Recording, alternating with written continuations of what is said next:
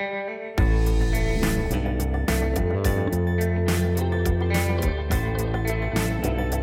conversation with Secretary of State Mike Pompeo, and a new report outlines medical debt in Tennessee. Welcome to Grand Divisions. This is the week of October 14th. I'm Joel Ebert. And I'm Natalie Allison. This week on the episode, we've got a couple of heavy topics to discuss. But first, we're going to really begin with the interview that I had last Friday with Secretary of State Mike Pompeo, who was in Nashville to speak to a conference of religious counselors, essentially. This is the interview in its entirety. Thank you, first of all, for Joel, it's great to be with you. Nashville is home to the largest Kurdish community in the United States. Today, Kurds are gathered for a demonstration downtown to show support for their counterparts overseas. What's your message to those in the Kurdish community here in Nashville, especially some who feel somewhat betrayed by the U.S. withdrawal from northern Syria? It's great to be here in Nashville, and I appreciate the question. What they should understand is this administration has been incredibly supportive of the Kurds, not only in Syria, but the Kurdish people in Iraq and other places around the world as well. You'll recall now, 2.5 years ago when we came into office, in this very region, ISIS was running free. They had a caliphate that governed and extended, collected taxes, ran schools in that very Kurdish region in Syria, as well as in the Kurdish region in western Iraq as well. This administration came in and worked with our Kurdish friends, and we crushed it. We crushed the caliphate. We created space for the Kurds to no longer have to suffer under the threats from ISIS and radical Islamic terrorism. So I'm very proud of the support that we have provided to Kurds in the region. Today, even as I sit here, our teams, State Department teams are on the ground working to convince President Erdogan and Turkey that the invasion is not appropriate, that is, as the President said, it's a bad thing. And we're working to convince him that moving into Syria in this way, putting at risk the lives of the Kurdish people and others in the region as well, Christians and other ethnic minorities and religious minorities, that it's a bad idea. And we're using every economic and diplomatic tool to convince them to cease this activity. Why exactly did the United States pull out? Turkey invaded. Turkey sent large forces across the border into Syria. The United States had a small force there. Sunday night, it was very clear Erdogan was going to move in. We had a handful, less than 60 people in that space. They were no position to remain there and keep them safe, and President Trump made the decision to bring them 20 or 30 kilometers back out of that space. But some people see this as a move that we are abandoning once allies, right? The Kurds that were there for us for so many years, they feel some sense of abandonment. What would you say to that? So we've worked with the Kurds. The United States has worked with the Kurds, not just in Syria, but all across the Middle East for an awfully long time. They've been good partners of ours in each of those places, and I'm very confident this administration will continue to support these people who have been good friends of the United States of America. The action by the United States this week has led to a lot of rebukes from Republicans, Democrats, including Senator Marsha Blackburn, who is a staunch ally of the president. Are there discussions, as Senator Blackburn has called for and others have called for, implementing sanctions against Turkey? Are there discussions about that? Yeah, the president's made very clear, both publicly and directly to Turkey, as well as through State Department channels, that there will be a real cost to Turkey, to President Erdogan, if he continues down this path, that there'll be an economic cost, whether that cost is borne through sanctions or other tools, diplomatic tools. I don't want to get out in front of the president, but the Kurdish people here and the leadership in Turkey should understand that we don't think what President Erdogan did was right. It's not proper, and he needs to stop. I wanted to turn to, obviously, the other thing that's major in the news this week and the last couple of weeks has been Ukraine. When you were originally asked by Martha Raddatz on ABC News about the phone call between the president and the president of Ukraine, your response was basically that you didn't know anything about the whistleblower complaint at the time. Why didn't you volunteer that you were on that call until 10 days later? Yeah, I'd have to go back and look at it. I unlike you and others, I don't spend a whole lot of time retreading on old conversations. Sure. My recollection is she asked me about the whistleblower complaint. I responded to that, tried to answer the question accurately. I think I did. So on 2 days ago, Wednesday, PBS did an interview with you, and you said the phone call was wholly appropriate in your mind. Why do you think it's appropriate for the President of the United States to ask a foreign leader to investigate a political opponent? Well, that's not what he did. What did he do, in your mind? He was having a conversation with the new president of Ukraine to talk about our relationship broadly and how we were going to move forward together.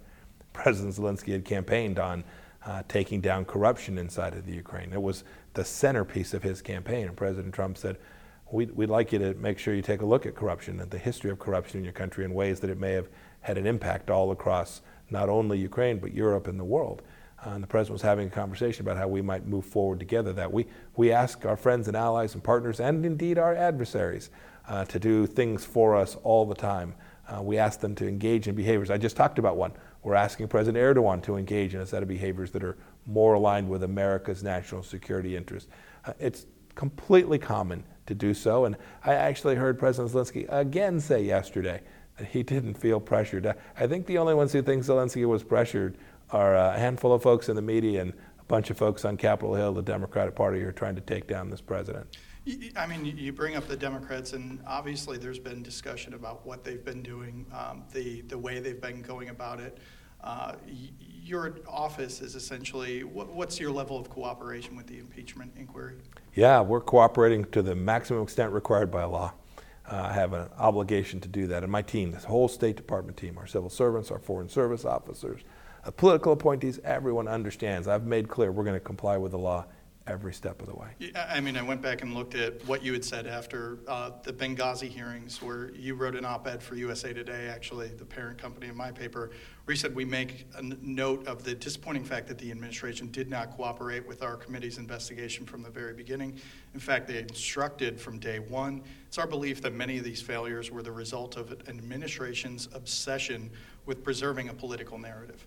In your assessment, is this current administration trying to, quote, preserve a political narrative and failing to cooperate with Congress when they're trying to do things like impeach those that are leading the impeachment effort, or trying to out a whistleblower? So I'm very familiar with the details. I don't want to spend a lot of time going back through history. But we let every single witness have counsel from the agency that they worked for. We've been denied that. We've allowed those agencies to review transcripts of the hearings. The Democrats here have just chosen to behave in a way that's deeply inconsistent, that to compare the two processes is ludicrous on its face. We were fair.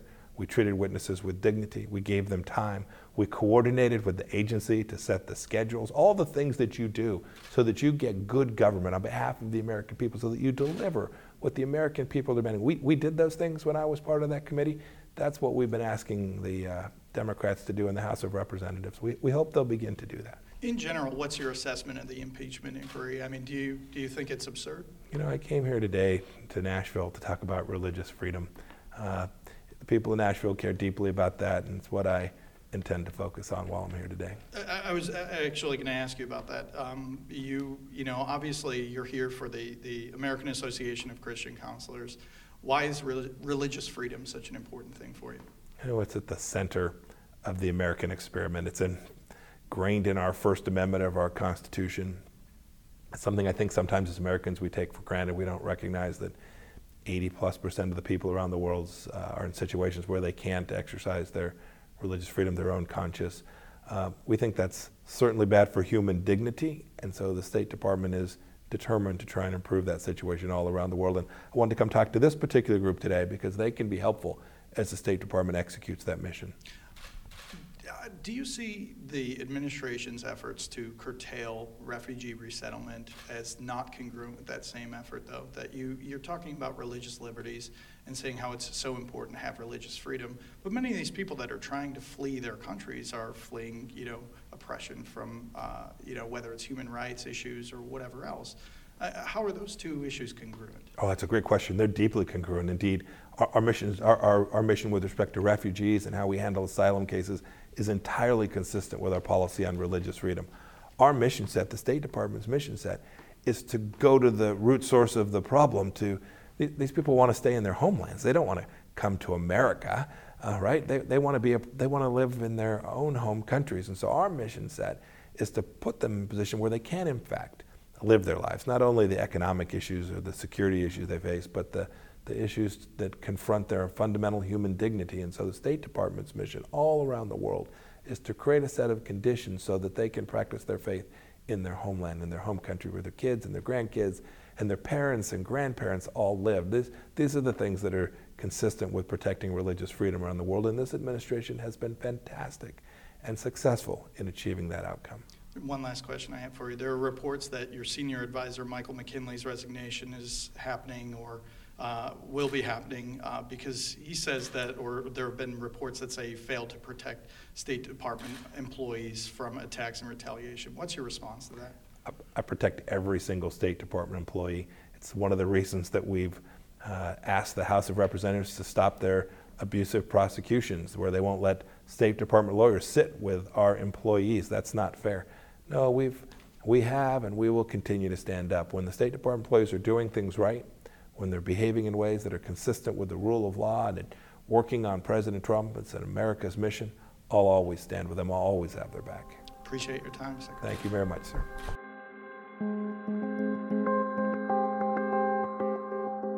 This week on the podcast, we have the Sycamore Institute, which for those of you who haven't heard of them, they are a nonpartisan public policy center here in Nashville. We have with us Mandy Pellegrin. She's the policy director, and we have Laura Berlin. She's the executive director. Thanks for coming on. Thanks. Good morning. So we are going to talk about a report that is releasing this week, or has released this week, called Medical Debt in Tennessee. Will one of you just sort of give us an overview of what you all sought to do through this and what you all found? Sure. So this was about a one-year project that we've been working on since last year. And what we really wanted to do was find out how common medical debt was in Tennessee, how it varied across Tennessee, what were some of the unique features of medical debt, how does it impact people's lives, and then to really come up with some options for state policymakers if they wanted to do something about it. So I guess my first question is, why did you guys spend a year on this? How did you all decide this was worthy of a year of research? This is really the first report and first project in a new area of research we've opened up on economic stability and mobility. We know well that Tennessee is one of the poorest states in the country, and we are really about digging into the issues that could help us change that and move the needle in the right direction in Tennessee. Medical debt, we've done a lot of health policy work, and medical debt kind of crosses the divide between both health policy and this new area of economic mobility and stability. So that's really why. Okay. Top findings. What are the main takeaways from this? Okay, so I have 5. Okay, let's hear them. First, medical debt is surprisingly common in Tennessee. About 1 in 4 Tennesseans have medical debt on their credit history. That's the 10th highest rate in the country. 2, it's common across most socioeconomic and demographic groups. Obviously a little more common among some groups than others, but still common across most types of Tennesseans. 3, it is it's unique from other types of debt in quite a few ways, but primarily because of the unique circumstances that people could find themselves with medical debt. Often it's circumstances that people have a hard time predicting or controlling. 4th, medical debt can really have far-reaching implications for people's economic security and mobility, their access to health care, and even their health outcomes. And then finally, there are things that can be done about it using state public policy. So I wanted to follow up on one of these. You guys produce a map that is essentially, it looks at each county in the state and says what percentage of the county has medical debt, essentially. I thought one of the more interesting parts of that was what you look at the counties with the lowest. Williamson County is number 1 with 10%. Shelby County, 18%. That's the second lowest. I thought that was an intriguing finding. I didn't expect Shelby County to be that low. And then Davidson County is not even in the top 5. On the other side, Lake County has the highest percentage at 43%, followed by Bledsoe County with 38%. What's behind that? I mean, why are we seeing such vast differences county to county? It's a really great question. Actually, in the third paper in this series, we looked at county-level characteristics to see what was associated with having higher rates of medical debt in the county. So really those community-level factors, not the individual-level factors. Some things didn't really show up as making much of a difference, which we were kind of surprised by. So things like levels of income, and that might have to do with access to health insurance. So maybe you have a county that is a very low-income county, but you have a lot of folks there that are on TennCare, the state's Medicaid program, so maybe they're not accruing medical debt in the same kinds of ways. So there are some things there that kind of defy logic, but if you dig a little deeper, it makes sense. What we did find is that Tennessee counties that had those higher rates of medical debt were more likely to have higher rates of uninsured individuals and higher rates of auto loan delinquencies, which was kind of interesting, and higher rates of payday lenders per capita. And those were really the three things that stood out. It wasn't other things that you might guess. Of course, the uninsured rates, that's very logical. That makes sense. But the others were a little more surprising. I think the reason why the mix there is kind of surprising is because of all the different ways that people can find themselves with medical debt. So it's not really a uniform problem. And so that's why you might find this interesting mix of counties sort of in the bottom. Very rarely would you find Williamson County and Shelby County kind of having similarities when you look at things like this. So what are some of the proposals that you all are offering legislators here in Tennessee, certainly, to address this issue? Because as you've noted, this is an issue that doesn't just affect low-income people, but it is an issue that would affect people across the board here in the state. So we took a very comprehensive look at the problem. We identified 12 individual policy levers that policymakers could tap into. And we do point out that there really is no silver bullet for this issue because people can find themselves with medical debt for so many different reasons. That means it's going to take a lot of different policy levers to actually take care of the comprehensive problem. But we sort of divided it into three buckets, kind of our upstream options, which are preventing medical debt from ever happening to begin with. Midstream options, which is helping people better manage medical bills that maybe they didn't expect or they can't afford. And then downstream options, which is really mitigating the negative effects of medical debt. So what are some of those? Great. So on the prevention front, we identify three. One is surprise billing, which is an issue that's gotten a lot of state and national attention. That's when you go to an in-network facility or perhaps an emergency and you take an ambulance and a provider that works on you or the ambulance ends up being out of network and you didn't expect that to happen. Second is expanding enrollment in different health insurance coverage options.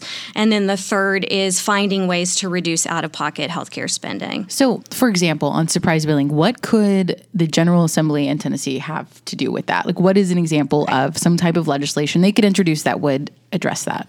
So there's a lot of different ways that they could go about doing it. They could look at the insurance front and sort of regulate what insurance companies do, mandate specific types of payments to out-of-network providers, and then bar those providers from billing the patient any more than what the insurance company pays them. That runs into some challenges because there are a pretty big subset of plans that can't be regulated at the state level. They can only be regulated at the federal level.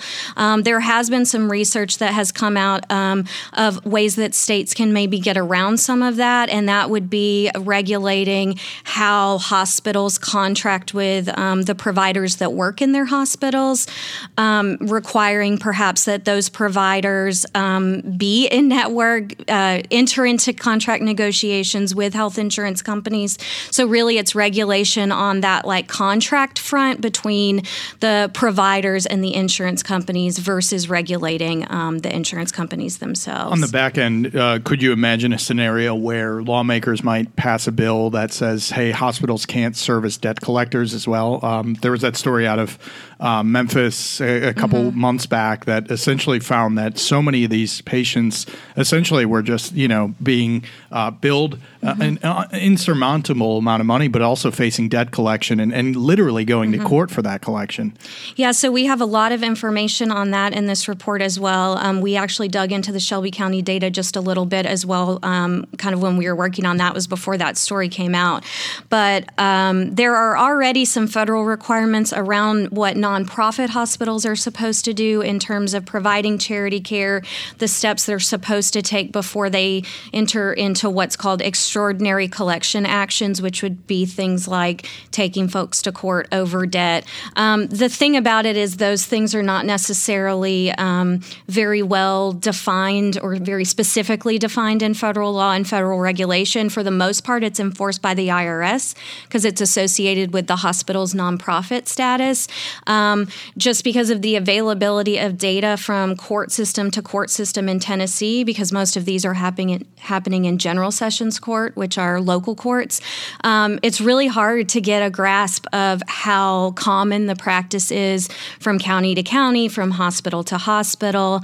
So it's hard to say how much of a problem that is in Tennessee and how soon the hospitals might be resorting to taking those actions. I mean, hospitals are businesses even when they're nonprofit. They're trying to get their bottom lines to work, but it's hard to really assess how much of an issue that might be in Tennessee and how much it varies across the state. So that's something that we talk about in the report is maybe just trying to get a handle on how much this is happening across the state. And if it is happening to a degree that's troubling to lawmakers, then perhaps they could kind of step in, fill in those federal laws with state laws. There's some precedent there because those federal laws exist already. And so maybe that's an area that state policymakers could look at. We were actually surprised at how scattered the data was. Generally, when we take on a new project, we're looking statewide, look at all the data, then break it down by county if we can. And this one, the data was just so scattered, it was surprising. And what are a few of those midstream and downstream solutions you all are suggesting? So in that kind of management bucket of midstream, that's where we have the provider billing. So that might be helping people access a payment plan or a charity care financial assistance policy before a hospital maybe resorts to debt collection actions or takes an individual to court. Some of the other things are sort of not really specific to medical debt per se, but really more about helping people manage unexpected expenses. One is maybe creating some sort of incentive for people to set aside money for a rainy day. We came across some really interesting data points. Apparently, according to a 2017 survey, about 44% of Tennesseans had not saved anything for an emergency or a rainy day. A separate national survey in 2018 found that about 39% of adults would have trouble paying for an unexpected expense of $400 or more, which is not very much money. So people just don't have extra money sitting around to deal with these unexpected expenses. On a related note is providing better access to affordable small dollar loans. So we have a lot of payday lending options in Tennessee, flex loans, things like that. Those certainly fill a need for people, but they can be very expensive. They can lead to cycles of taking out these loans. And then the final piece in that management midstream bucket is financial capability services. So these are like one-on-one financial counseling. You've got some debt that you can't deal with. You go to a counselor and they help you deal with the hospital, maybe deal with debt collectors, set up payment plans, things like that. While I know you don't write these reports for political purposes, they probably will be received in some political sense. Democrats most likely will use this as an opportunity to once again say this is why the state needs to expand Medicaid under the Affordable Care Act. I would anticipate Republicans and possibly the governor saying this is why the state's healthcare industry is just too expensive. It's exorbitant costs. We need to work on that long-term project. Can you address any of those two things through some of the findings that you have, or is this just the findings are what they are and let the politicians kind of handle it how they will? We take very seriously that we are a nonpartisan organization. So, for example, our staff and our board are bipartisan. They come from a wide range of political perspectives. We joke that we couldn't agree on a political agenda or a legislative agenda if we tried because of that diversity. But from that comes, I think, rigorous honesty and rigorous analysis around these are the facts. facts, and you can bring your different political lens to that and use these facts how you would like, but we really try to stay out of that. So as you said, we'll lay out the facts and we'll lay out the limitations of any analysis. We'll lay out where the areas are gray and where it's more black and white, and let the political folks take that where they may. But objectively, do you all have any sense of if expanding Medicaid would help this population of people you're looking at who have medical debt? Well, in our country, gaining access to the healthcare system, health insurance is a big part of that. So we say in our policy options that having more people with access to coverage would help with that. Now, that can look like Medicaid expansion. That could look like other ways, applying for an ACA marketplace plan. There are a lot of different ways to get there, and that's where your political views will come in and dictate what you think about that And issue. on the other hand, I haven't read the full report. I've read the summary, but it didn't look like, and maybe this was in there, it didn't look like the cost of care was really one of the issues you all talked about. So what Joel was referencing with the state, is that one of those issues? We do talk about cost of care a bit. Obviously, if we knew how to bring down the cost of health care, we would all... That's a whole new study. be billionaires. Well, now that you have time, you can get on that. Yeah, next study. Yeah, so the thing that we talked about more was really about the out-of-pocket cost of healthcare. And we did talk about how, the state could potentially step in and kind of build on the Affordable Care Act, which places out-of-pocket cost limits for people in marketplace plans and things like that. But, just the economics of the way health insurance works, if you're not actually bringing down the underlying cost of health insurance, you're just going to be shifting those costs to the premiums or perhaps to other people in the plan.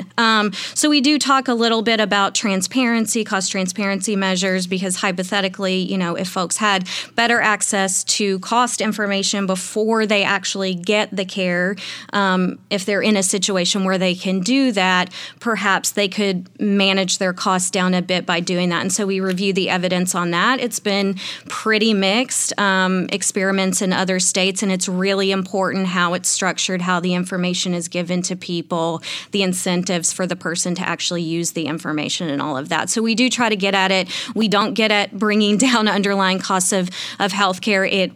That's just such a big question that it's really difficult to tackle it in this context. Yeah, I think it's important to remember that even though this report is quite a few pages long, this is really the beginning of a conversation. It's not even, and there's so much more to say and so much more analysis to do, but really, this is a beginning. This is a 30-plus page report. How long did this take to put together? I mean, it sounds like you're working with a lot of different systems and a lot of different information that hasn't been collected per se. How long did this take? A solid year. Wow. Yeah. Is there any state that you all have identified that has really been able to do something meaningful at the government level to address the issue? No, but that's a great idea for the next part of the series. I mean, in each of the options, we do point out some things that other states are doing. Again, it's just such a multifaceted issue that it is hard to say this is the one thing that would make the biggest difference. Another issue is the data just aren't good enough to tell us, okay, 50% of the people that have medical debt have it because of X and 40% have it because of Y. It's just not rich enough for that. So we're kind of working with the complexity of the issue and the limitations of the data itself that tell us about the problem. If listeners want to read more about the report, where can they find that? Everything we do is on our website at sycamoreinstitutetn.org, and you can download all the reports in full. We also like to really talk about this stuff. We don't want to be the kind of think tank that just pushes out white papers and that's the end of it. So that's why we say yes to coming to talk to you. On October 29th, we're going to do an event in Nashville where we have a panel. The Aspen Institute's going to be here. We have a judge coming from Hamilton County, and we're going to talk about these issues. And we won't get to the end and say, here's the answer, but I think surfacing some of the problems in a clearer way and then surfacing some of the solutions is a beginning. And where and what time is that panel? It's going to be at Belmont at 5:30 is when we start, and it'll go for about an hour and a half. Great. Well, thank you both for coming on. We appreciate hearing your perspective and learning more about the report. Great. Thanks a lot. Thank you. And as we look forward to the next week of Grand Divisions, this is going to be, we're going to play right now a little clip of a 2-part episode that we will begin airing next Tuesday on Operation Rocky Top. Again, we've been talking about it a little bit in the last couple of weeks, but it's the 1980s political scandal that really brought down a handful of state government officials, lawmakers, bingo operators, and it's essentially all about an illegal bingo scheme. So again, here's a little teaser. Tune in next Tuesday, and that's part 1 of a 2-part episode that we will begin airing. This is a story that really has all the intrigue of a mafia movie, except instead of being set in the boroughs of New York City, it's set in the hills of Tennessee, and instead of having Brooklyn accents, it's the Southern drawl. But we certainly had information that the legislators were being corrupted. He said something to the effect that some of the members we support like their money all at election time, and some of them like it, kind of spread out throughout the year. And that's when the red light went off.